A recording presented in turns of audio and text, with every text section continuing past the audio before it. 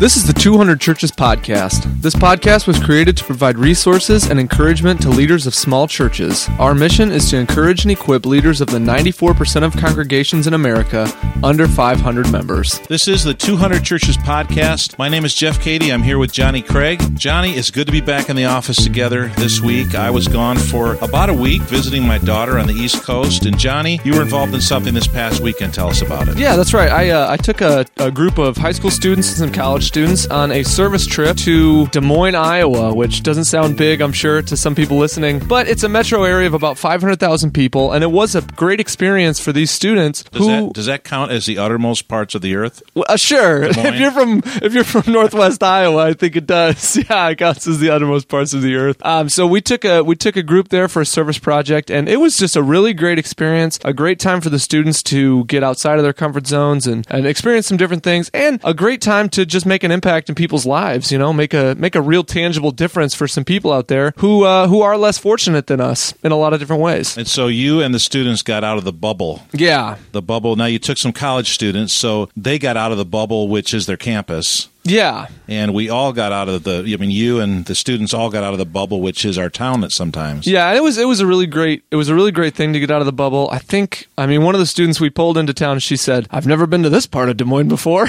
I thought, no, probably not. So we stayed away from the suburbs and we kind of went to the heart of the inner city, yeah. So that kind of goes along with what we want to talk about today, which is the antidote for a selfish church. A selfish church is what, Johnny? We were talking about the problem with churches and the problem that we wanted to talk about today and the problem that we need an antidote for. How are we describing a selfish church? A selfish church is basically a church that is very inward focused. So it's member focused. It's the people who attend only oriented. And so these people would spend a lot of time worrying about their facilities or their particular interests or whatever's happening at their church. And you could almost say they're being selfish with the love of Jesus in a lot of ways, that, we are the in crowd, we have Jesus, and we're just going to kind of stay in our holy huddle, as some people have liked to say in the past. But we really think the antidote is to start looking outward and be an outward-facing church and do these service projects and get out into the community and get out into the broader world and see a different side of things and really start to be the hands and feet of Jesus all around the places we can go. So when we use the word selfish, we're actually talking about our own people, us, sure, our own church, and a church that may be filled with really well-intentioned and well-meaning people. Absolutely. People who love God. They're just good people. They're good Christians. But over time in the church, you realize that, we haven't gotten a group together from our church and gone out and done any. We haven't even gone and raked an older member's leaves in their yard. Sure, it could be as simple as that, well, for because sure. We've been busy. We've been doing Bible studies. We've been planning services. Right. We've been doing small groups, and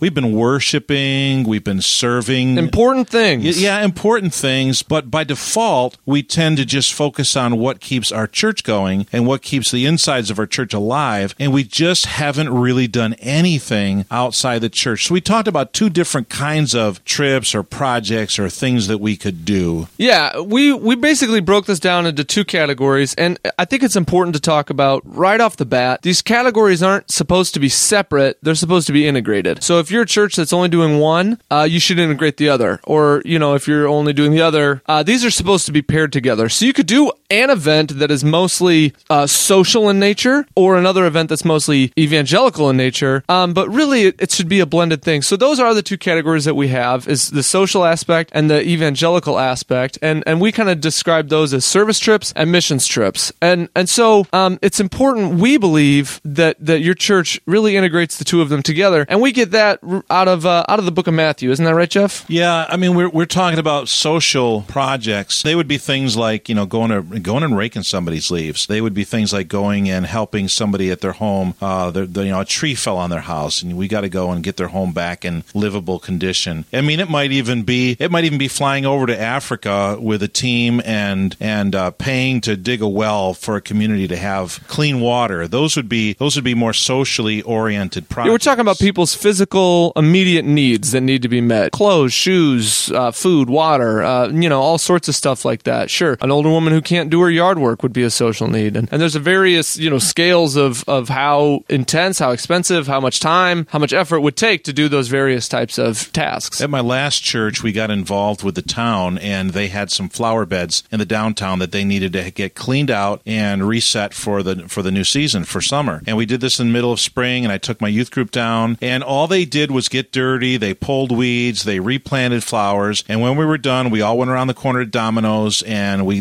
got treated to pizza. Now, that was not evangelistic at all in nature. Right. But it just helped the kids to understand, hey, this Saturday afternoon, this isn't for you. It's about you to serve somebody else and you to serve your community. So very much a social thing. And evangelistic would be more of sponsoring a vacation Bible school where people came out. Let's say you did it in the park, where it was out of your building and into the community. And you did it 5 mornings in a row, and your people staffed it. You got volunteers, and you shared the gospel. And you tried to get kids and young people to understand the message of the gospel. Or this summer, I'm taking the youth on a missions trip to Chicago, and it'll be a joint thing. We're going to be doing some social work, and we're going to be doing some evangelizing as well. We're doing sports camps, and we're doing VBSs with kids.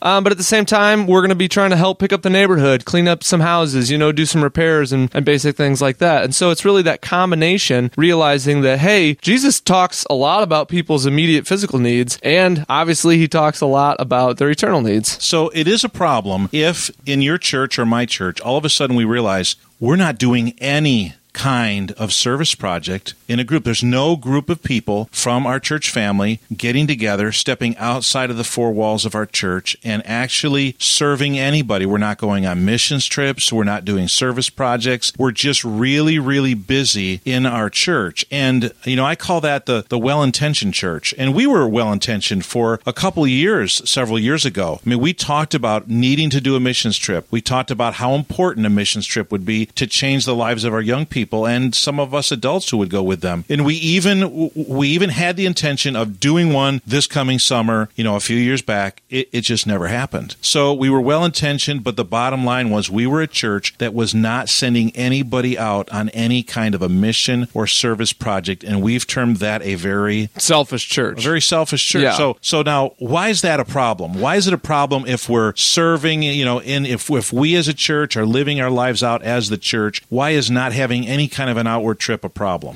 Well, like I said, I think a lot of our inspiration comes just from the book of Matthew. And in chapter 25, Jesus is kind of telling his story about the sheep and goats at the last day getting separated out. And he points out that he'll say, "Truly I tell you, whatever you did for one of the least of these brothers and sisters of mine, you did for me." And he's talking about people who were hungry, thirsty, didn't have any clothes, were stuck in prison. And he's talking to the people who visited them, who gave them clothes, who gave them food. And the opposite of that is also true. To those who didn't take care of the least of these, he said, "I tell you, whatever you did not do for one of the least of these, you did not do for me." So it's important to do these types of service trips because, well, Jesus says so, but it's because we're serving Jesus when we do those things. And so we really have to be challenged by that passage and say, are those things going to happen if we never leave our group assembly? Right. If we just keep meeting in our auditorium, meeting in our small groups, are those things, visiting the sick, visiting the imprisoned, helping the poor, clothing the naked, are those things going to happen in our small group and in our auditorium? They're not. They're not going to happen. Right. And whether we like it or not, we really have to admit that we will become, if we disregard Matthew 25, a very selfish church. Absolutely. So what's the antidote? I mean, what is the antidote? How do we turn around what could become a very selfish church? I think the simplest antidote is start small and get on track to go big. Realize that this service, this mission, this can happen on just an evening or just a Saturday or just a weekend, right? This was the first trip that our church has taken, I think, in years maybe, to go on a service trip outside of the town. Yeah, we've had different smaller groups. a couple here, a couple there, go on some trips that were organized by other churches here in town, by kind of a group of people here in town, really not any one church. But we haven't had an organized team, multiple persons missions trip in about 4 years. So just going on that one weekend gets people excited. So the people who go are excited to do it again because they understood what a great time that it was. And the people who didn't go are excited to hear about how it went. And so just starting small and realizing that an evening and a Saturday, that can quickly turn into a weekend. And then you can make a plan for a week trip or a 10-day plus trip, even if your church wants to go crazy. The antidote really is taking your intentions out of the board meetings and putting them into practice. You got to find that person, find that touch person who you can just give this to and say, hey, make a plan, and we're going to commit ourselves to being a church that is outward focused. We're tired of being selfish. And no matter what size you are, this is something that you can do. So this is so deep, it's almost incomprehensible. You are saying that the antidote is to just do it. Essentially, yes. Okay. And just do it. Just go on some kind of a service project. And as Johnny said, really, it is as simple as just an evening. What if you just had a few hours where you got your small group together, or you got a group of people from the church, and you're going to go visit 3 people who can never get out of their homes and they can't come to church, and you're just going to visit them, and you're going to sit with them. You might sing with them, you might have communion with them, read scripture with them, encourage them, talk about days gone by, and whatever it is. Or you're going to go and you're just going to help somebody move. You're going to help them pack for the evening, or you're going to help them move some stuff that evening. It's really anything that gets us out of the church, groups us together, makes us others focused, and gives us a project to do. And it's completely infectious. Once you start doing this, once your people get a vision for what Jesus has for them out there, it's going to be infectious and it's going to take hold. And I said just a little bit ago, it doesn't matter what size church you have, you can do this. And I was actually at a larger church. It was about 1,500 people. I wasn't on staff. I was just attending. And my wife and I were thinking about going to another church in town that was about 150 people at the time. And I was talking with our small group leader. We were talking through kind of this decision. And he said to me, Johnny, I know that you're very passionate about others, right? About getting out into the community, trying to make a difference. He said, and I'm worried that if you go to a smaller church, you won't have as many opportunities or as many resources as you will at a large church to do those types of things. Well, we ended up going to that smaller church, and it seemed like they did 10 times as much of this type of stuff. They were 10 times as outward facing as that larger church. And maybe like in dollars and cents, the resources were smaller, but percentage-wise and the people who were involved, that number was much, much higher than at the larger church that I attended. So you said it was infectious, and I guarantee you that there are guys or ladies listening to this podcast who are saying, I don't really get that. I don't think, we've tried to do some things. They never worked out right. Had a bad experience. They're not really infectious. So I would challenge you, if you're listening to this podcast today and you're in a church right now that is just not really doing, you just have to admit it, you're not really doing any service or missions projects. It's a selfish church. Yeah, not for a night, not for a day, not for a weekend. To admit that you're a selfish church and then take the dare and do some kind of a service project. Because when people get together and they do something for the good of others, it literally will change how they think about themselves, about God, about the body of Christ, and about outreach. Let's talk about some of the benefits. So what would be some of the benefits to the church if you were to get involved in reaching out? Well, I think some of the benefits to your own church is that this is a great way to make disciples of your own people. We were talking about Matthew 25. Matthew 28 is another area that obviously gives us a great reason to go out. And, Jesus says, go out and make disciples of all nations, of everybody, of all ethnic groups, and baptizing them in the name of the Father, the Son, and the Holy Spirit. So you're going out to make disciples, and in that process, your people are becoming disciples. The best way to make disciples is to become disciples, and I think that this will be a growing experience for the people of your church. It's been a growing experience for the people of our church. It was a growing experience for me when I participated in things like this. And when you get a group of people together and they have a shared experience, especially when it's maybe a tough experience, there's a challenge to it. It forces them to work together. It forces them to depend upon each other. When you have an experience like that, you come back with such heightened relationships. I mean, people trust each other more. They communicate better. They have a common language that they share because they created some common language on the trip.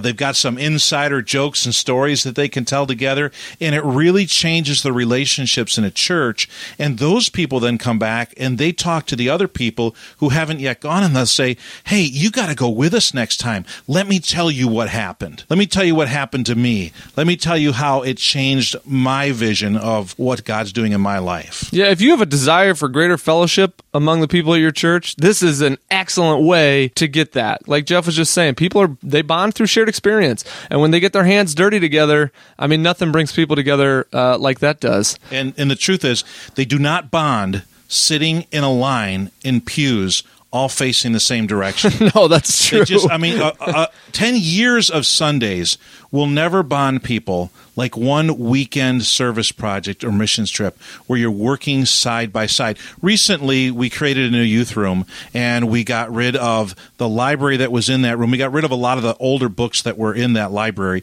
We downsized the library, put it in another room. We had a ton of books that we had to package up and then we had to process. And just working with a person for a half hour or 45 minutes, side by side, boxing up books, created a shared experience for me with a couple people that we talked about stuff we would never have talked about. And just that little bit of a 15 to 30 minute service project, mini service project. Yeah, that's a great point. So so the final benefit is that it not only makes disciples of your own people and you bond through shared experiences, but a benefit to your church is that you as a church are making a difference in the community somewhere. You're making a difference in others' lives. Okay, so what's the goal of what we're talking about? What is the end result of applying this antidote to being a selfish church? Simply getting involved in doing it, starting real simple if you have to, and then going to a multi-week missions trip, but simply getting involved in doing it. What is the end result of something like that? The end result is that you will be an outward-facing church. So instead of being an inward-facing, selfish church, it might look good. I mean, you might have people who are showing up and worshiping and everything, but you're selfish. You become an outward-facing church, and we really believe a church that looks like Jesus to the rest of the world. Yeah, and you know what? It won't look good. It will never. I don't think. I'll just take a little issue with you on that one. I know you're being nice, but I don't think you ever really look good when you just think about yourself. And again, churches never mean to become like this. They never start out saying, hey, let's become as inward focused as we can. Let's be as selfish as we can. Let's build the biggest Tower of Babel we can possibly build for ourselves right here. They never start out to do that. It's just a natural drift toward inward focus. It's a natural drift for any group or organization to be inward focused. So today, if you're listening and you have a church that's selfish, if you have an inward-focused, selfish church, you think about these things. Think about this service and this mission idea of the social and evangelical trips. And then remember the why. Remember Matthew 25. Whatever you did for the least of these, you did for me. And Matthew 28, go and make disciples. And you can make this happen. It's not as difficult or as complicated as you might think it has to be. Start with an evening. Start with a Saturday. Move up to a weekend. Let the ball start rolling. Let some organic growth start happening. And you're going to see people becoming disciples. You're going to see people bonding because of shared experiences. And you're going to start to make a difference in your community and in the world. And you're going to have that antidote and become an outward-facing church. And that's really the best thing of all, is when you have a church full of people that are thinking about other people, a church that thinks about others, that's a beautiful church. And like you said, Johnny, that's a church that is like Jesus. Next week, we're going to interview and talk with somebody who is a 200 church pastor in our community, a pastor of a church plant in our area of about 50 people. And he's going to talk about his experiences as being a pastor of a 200 church, being a solo pastor, being a guy who's serving even without a secretary. That's coming up next week. We hope you can join us. But for now, thank you for listening to the 200 Churches Podcast. Thank you for listening to this episode of the 200 Churches Podcast. Remember, the leadership that you provide in your 200 church, it matters huge in the kingdom of God.